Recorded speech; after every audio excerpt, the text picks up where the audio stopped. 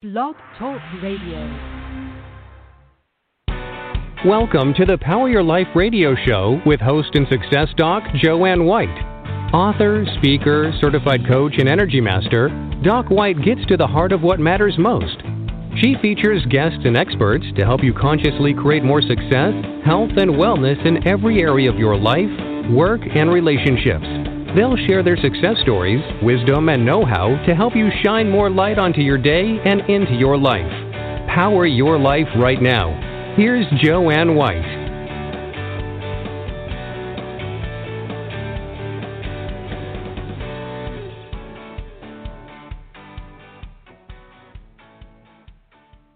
Hello, everyone, and thanks for joining us on Power Your Life. And I'm Dr. Joanne White. It is always a pleasure to be here.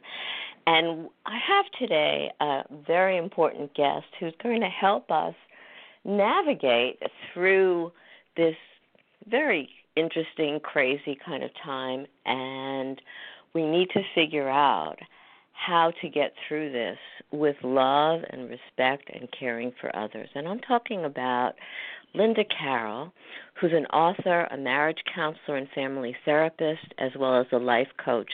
And she looks outside the box for approaches to healing. Linda holds a deep-seated certainty that love can set us free once we discover how to remove the obstacles that stand in its way. Linda has authored 2 books on relationships, Love Cycles, The 5 Essential Stages of Lasting Love, published by New World Library, and Linda's latest book, Love Skills, which I have, thank you, a companion book to Love Cycles, has recently been published by New World Library as well. Welcome, Linda Carroll. How are you? Hi, I'm so glad to be here. It's we need wonderful to be talking about this right now, don't we? Yes, we do, and it's perfect timing for having you on the show.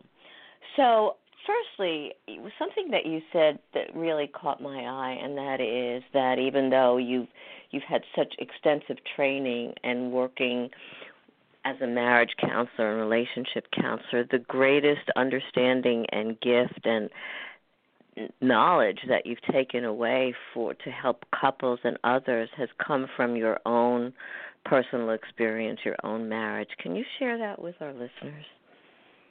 Well, yes, I think for one thing, it's given me a lot of both humility and certainty that what I'm teaching people works. And the humility is how hard it is, that you don't just take a class or read a book or make an intention and then you go up and do a relationship in a totally different way. The skills are they're really hard to learn, especially when we're under stress.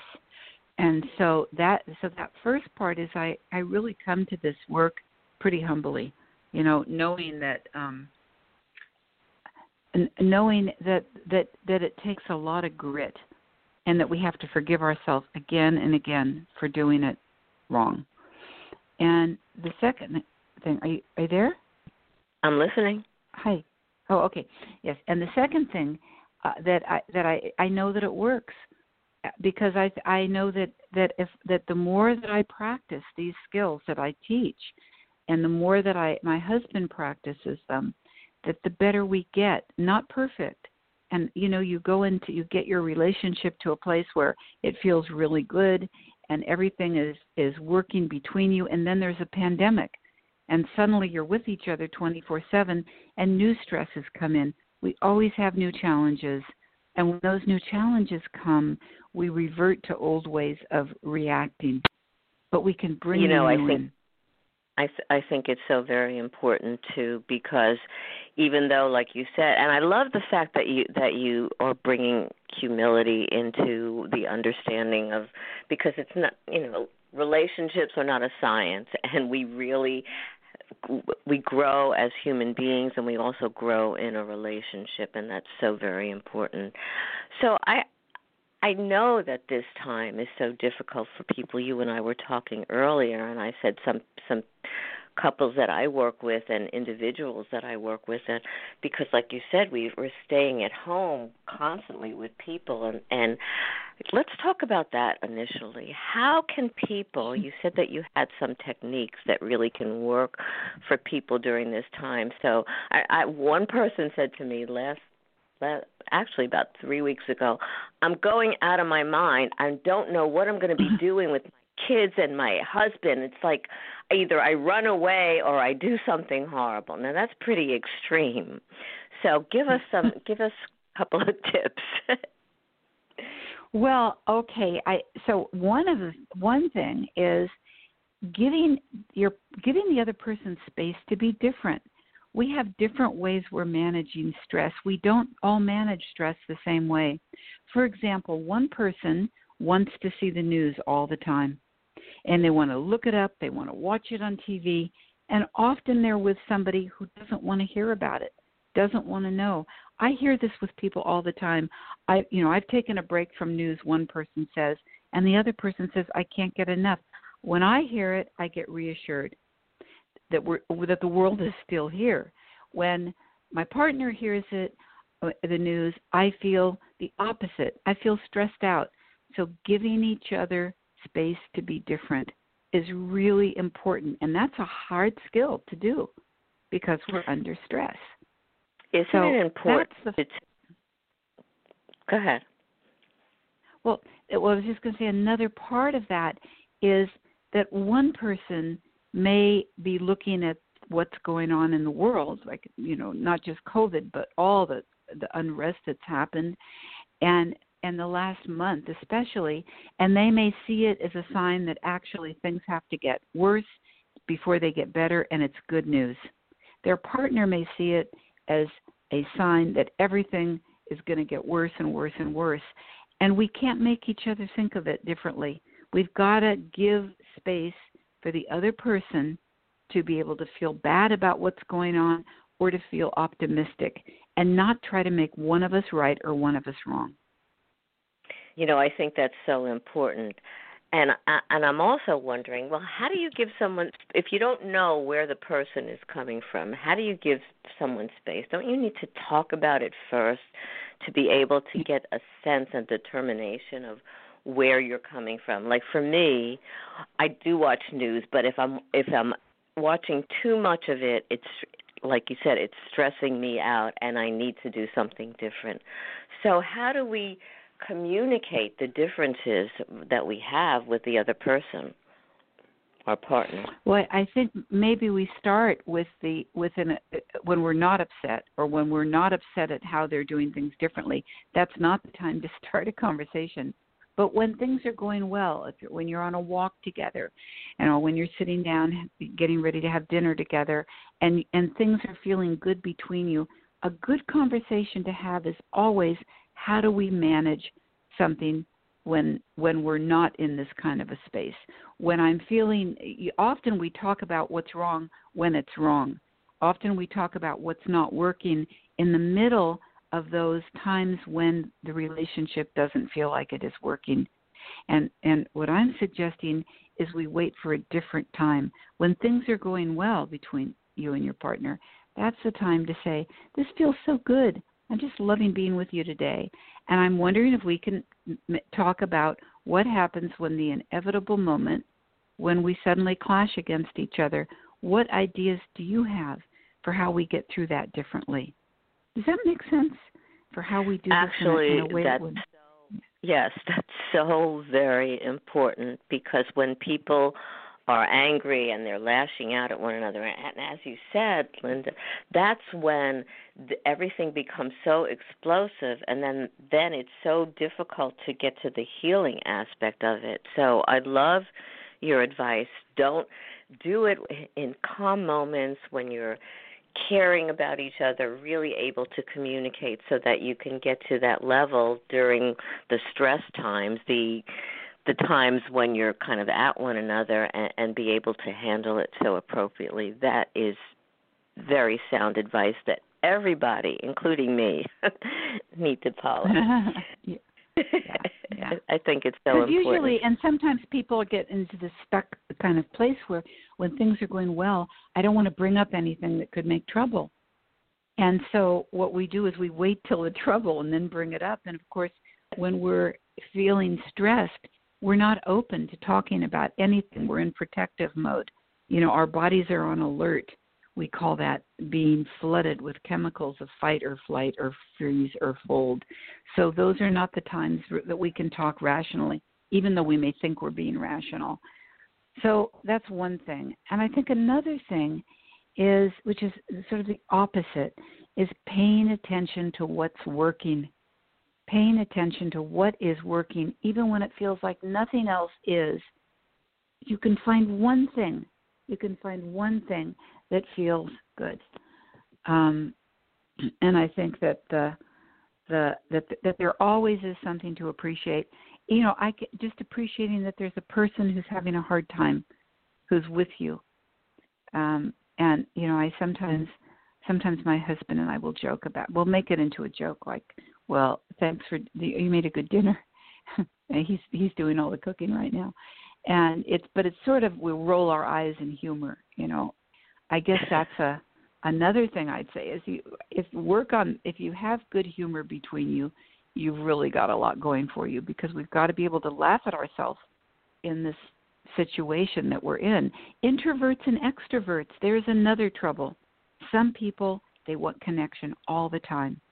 And the usual ways we get connection are not available to a lot of us. Having coffee with our friends, walking with our friends, going away with our friends. And so if you're an introvert and you're living with an extrovert and you've got a pretty good relationship, you probably have it worked out how the introvert gets to go away and take time alone. The extrovert has all these ways that they connect with people, but you're locked in a house together. Then what do you do?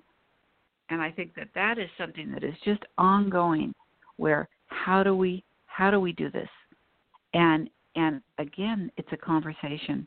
And the conversation is, I always want connection, and I know that you like to have your space. How can we work this out in a way that's really honoring each other? You know, I have a client, and it's a man who is the introvert. He made a little space there in a very small condo back east. He made a space in the closet, cleared out the whole inside of a closet, put a little light in there, put a little pillow in there, and said, I'm going to go in the closet now. And they made a deal. His partner said, I won't bother you when you're in the closet. And it was just sort of a physical barricade that said, I've just got to go in. I can't talk now. It's not against you. So he went off into his closet. So, you know, and they laughed about it on the call that we had. I thought it was actually very clever, because in a very small place, where do you get away? Now, you know, the challenge too is that many people have children home of different ages, and there they are. Yes. And how do you create that kind of space? Because one of my clients said, we're constantly on top of one another. There isn't enough room in this house for school and for what my husband wants to do and what I want to do, and we're not only stepping on, and it wasn't literal, we're not only stepping on people's toes, but we're getting to the point where we don't even want to look at each other. So what do you do with that? Yeah, I think, well, I think humor helps in those times, you know, because to understand that we all need to have a lot of mercy with ourselves. This is hard. And when you have kids at home, that's really, really hard. Giving each other breaks is important.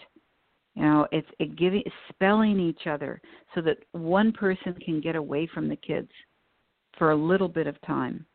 And, of course, it depends on the kids' ages. I mean, certainly teaching your kids that you need to have time away from them is really important too. It's a life skill to really respect that boundary with people. But some kids they're too young, so that's hard. But giving each other space, just giving each other an hour a day break, is so important. Where you can just go do anything you want to just get away. So you can, because I think about that as that getaway time is restoring yourself. You know, it's growing. It's sort of a reminder of this is who I am in there. Because when we're giving ourselves away all day to other people, we forget who's in there. So I think that's a really important part. And knowing this isn't going to go on forever. Yeah, having that right? sense. I think that space is so important, and I want to also add to that, you need to, especially with some families that have some older children, they need space too. So there needs to be a way to kind of negotiate that, because we all, that's something, like you said, we need that for self restoration, to restore, to feel renewed and whatever. And if people are on top of one another physically in a house, even a smaller space, they need to be able to honor giving one another time, even if you're a kid. That's important too. You talk about something that I think is really I think everything you're doing is interesting, but you talk about that there are magic words in a relationship, and somebody that was reading that was saying, "Wow, what kind of magic words would work in my relationship if there's no magic?" So can you help us out here? Yes, if I could give a gift to people, most of all, the people that I work with, the couples that I work with, and I've been doing this about 38 years. A lot of it is teaching skills. The gift I would give is the gift of really knowing how to listen, really learning how to listen to another person.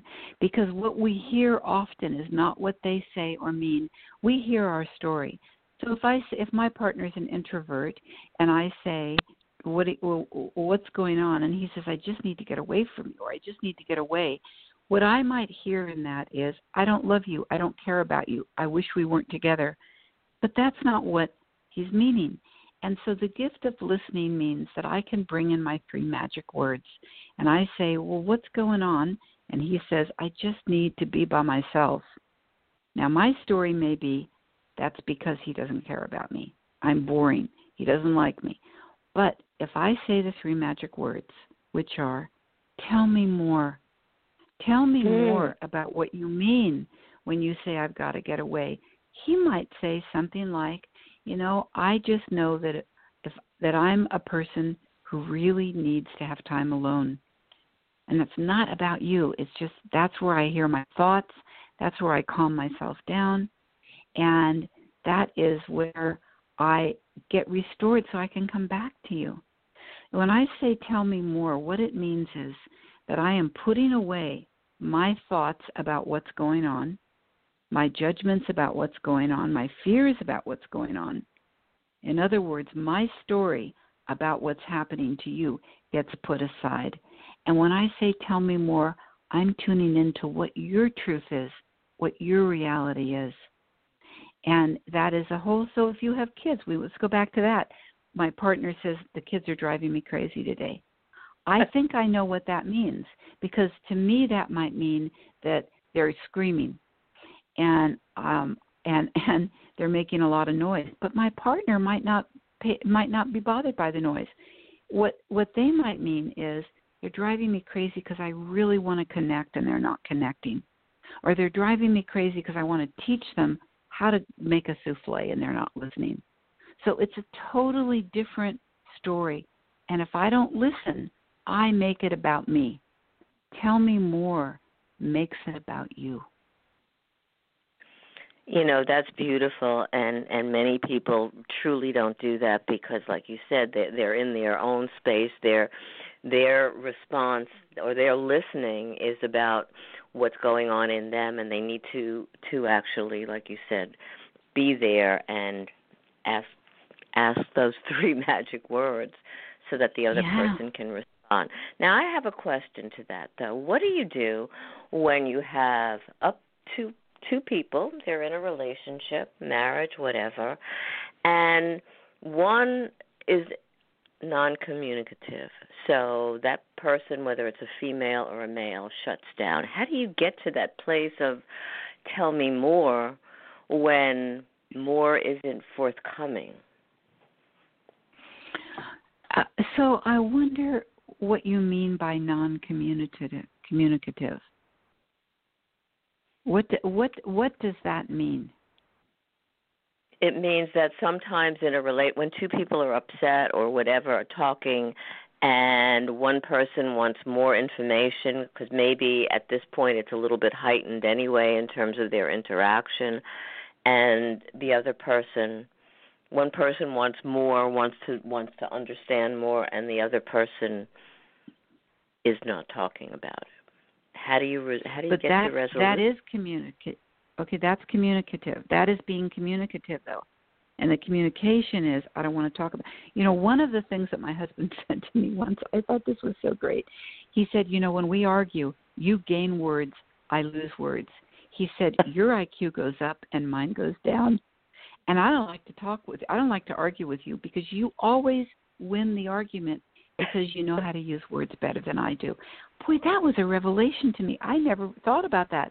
I thought that he was going silent to punish me or to be powerful, but actually it was because he was overwhelmed with all of my words. It's true, and I'm a therapist, and I'm good with words, so we'd start talking about a trouble, and I'd say, well, in 1982, in February, you did this.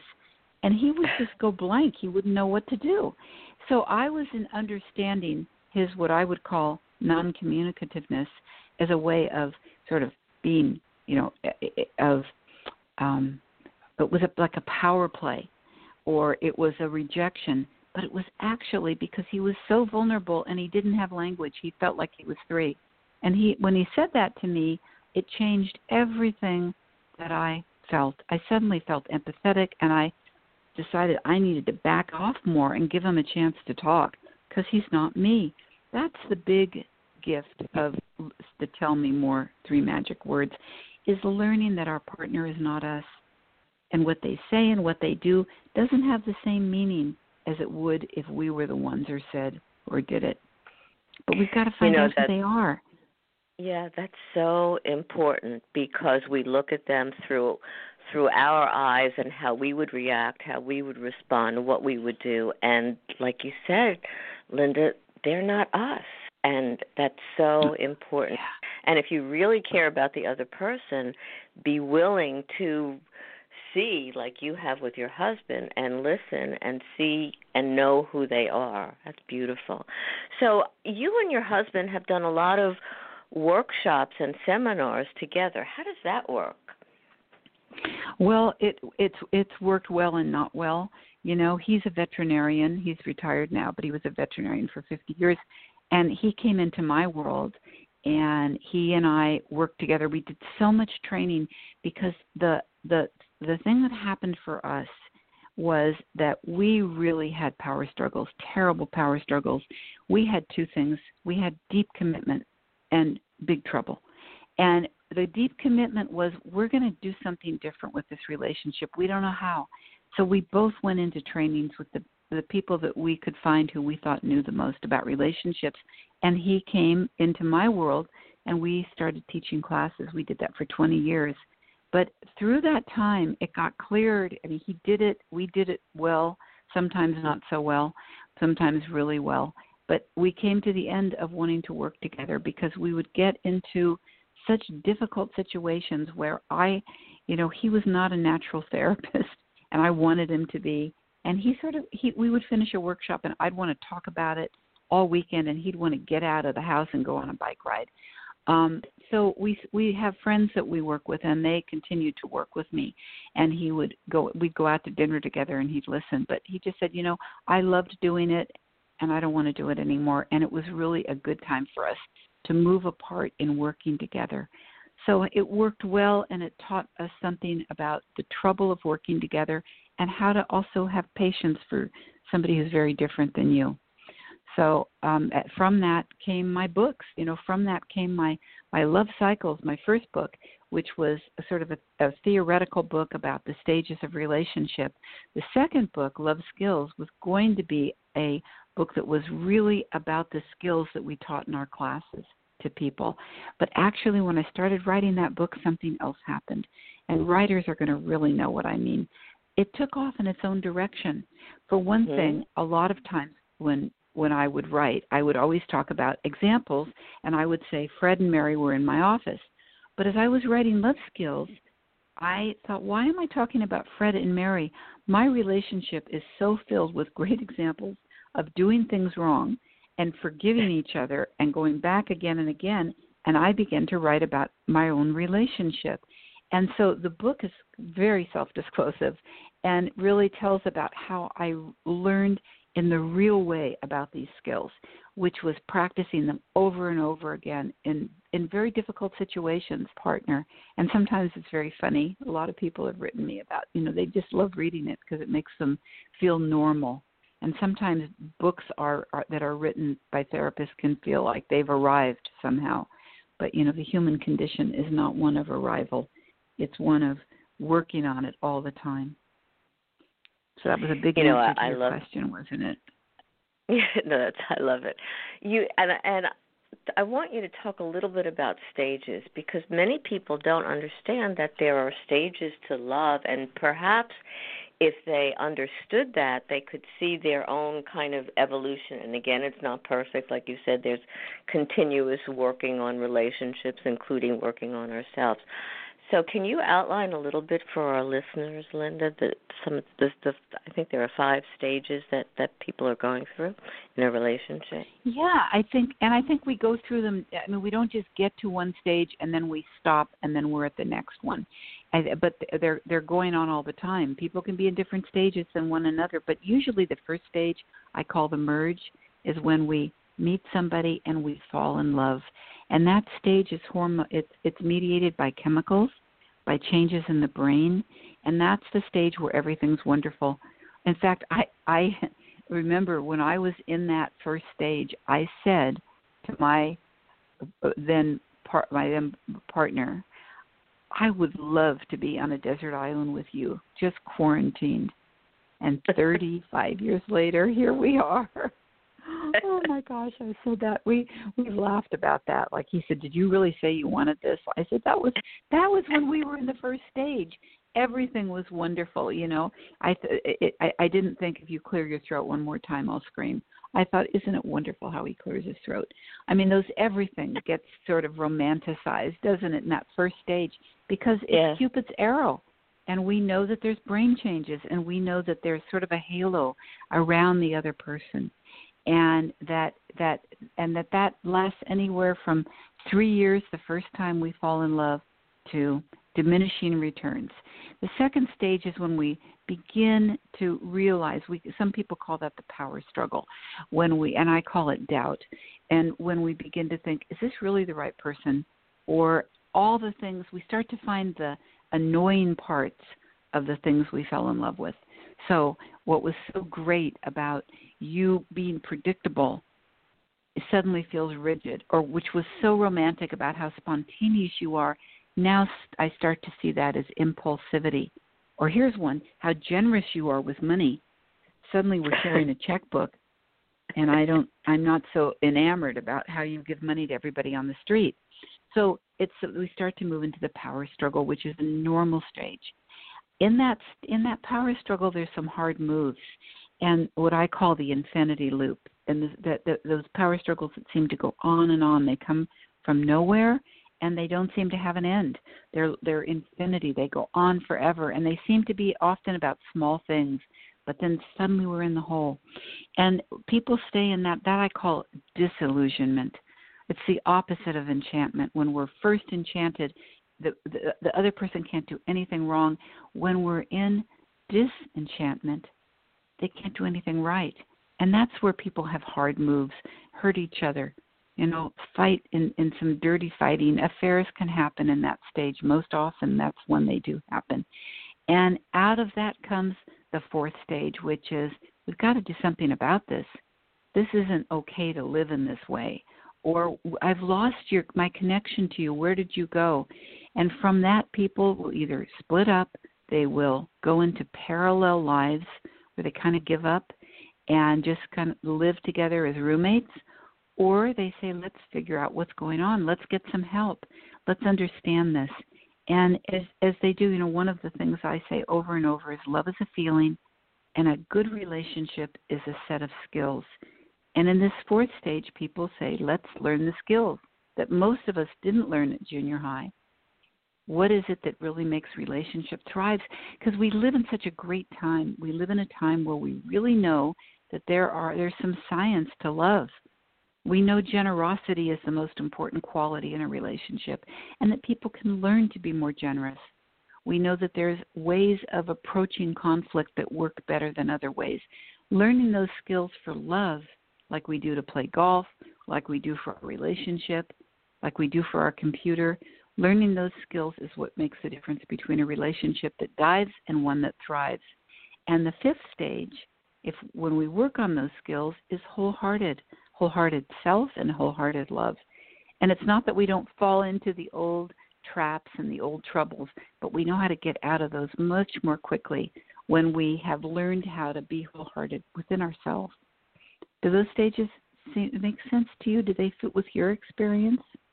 They definitely do, and what's important, as you said, Linda, is that it's not like one stage is over and then we're in the next one.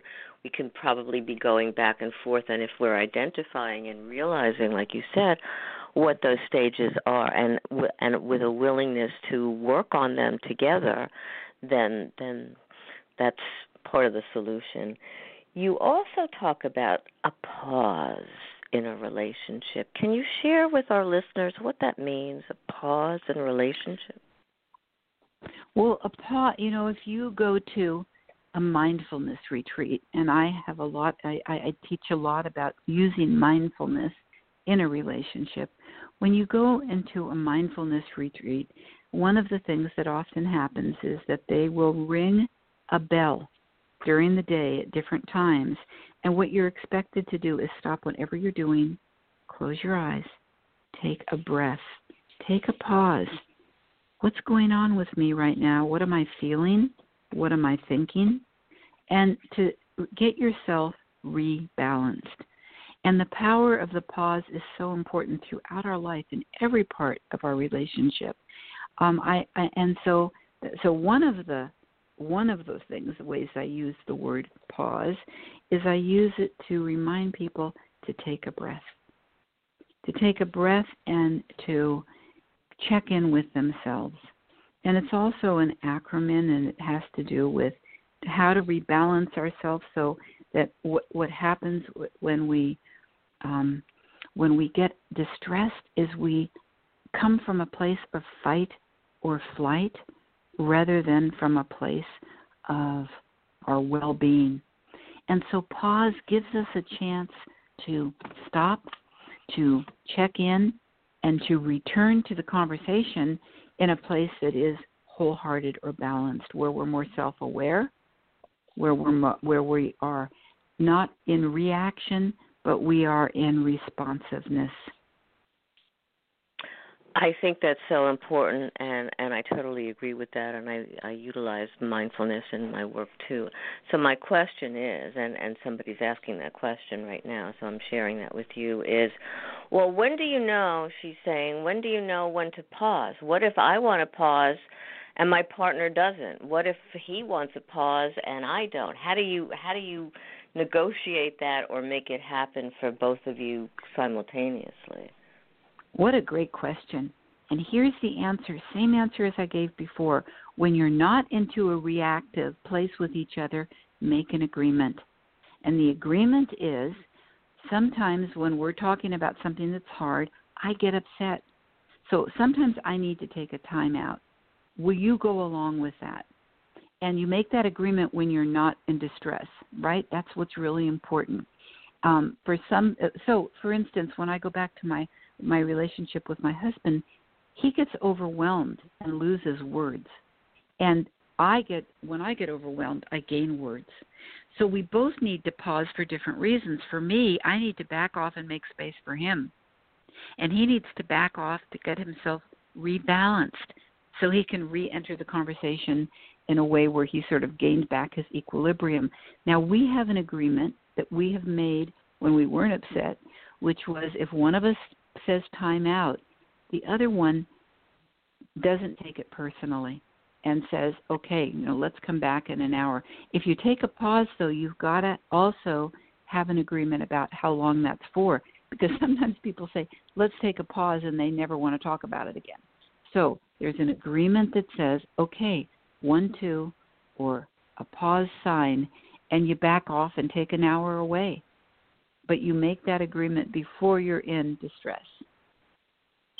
You know, that's so crucial, and you've emphasized that, and I'm going to emphasize it again, and that is we need to be able to make those agreements when we're not in the heat of an argument and things are not going well, and because it's just so important. And people need to be aware that that's the best time, and not to do it when they're hurting or angry or whatever. So I love what you're teaching. I wish we had so much more time, like another hour, because we need so much more. Yeah. Can you share with our listeners a little bit more about love skills and what you want our listeners to take away from, not only from your books, but also from what you offer as a marriage therapist and family therapist that can help, especially in this time, but in all times, that can really help us be in a situation, a relationship where we're feeling good, not only about who we are, but also about the other person? Sure. Are you asking how to get a hold of me, or what I do? I teach an online class.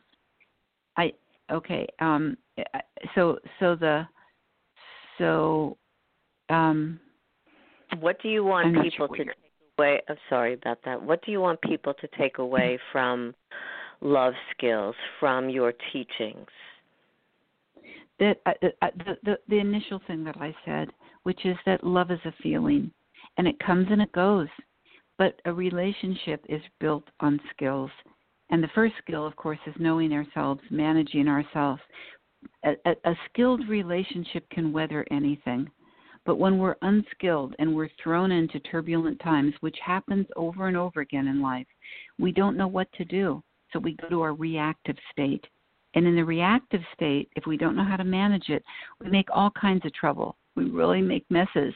But when we know how to pause, when we learn how to breathe in, manage ourselves, then we can respond in conscious, mindful ways that can make relationships thrive rather than die. So the pause, and really, everything that you're saying is so very important, and people need to really take that to heart and utilize those skills and communicate and ask those 3 magic words, which is beautiful, yes. important. So now, please share with our listeners all that you do, how they could get a hold of you, how they can get a hold of the 2 books, Love Cycles and Love Skills, and so much more. Well, I do teach a class. I teach Love Skills. I'm doing it virtually, and I just finished one, and I have another one in 2 weeks, which is really, it was so great, the first class. A Zoom class, an hour a week for 7 weeks. My website is lindacarroll.com. Instagram is Linda Carroll Official. And if people write me, I'm so happy to answer.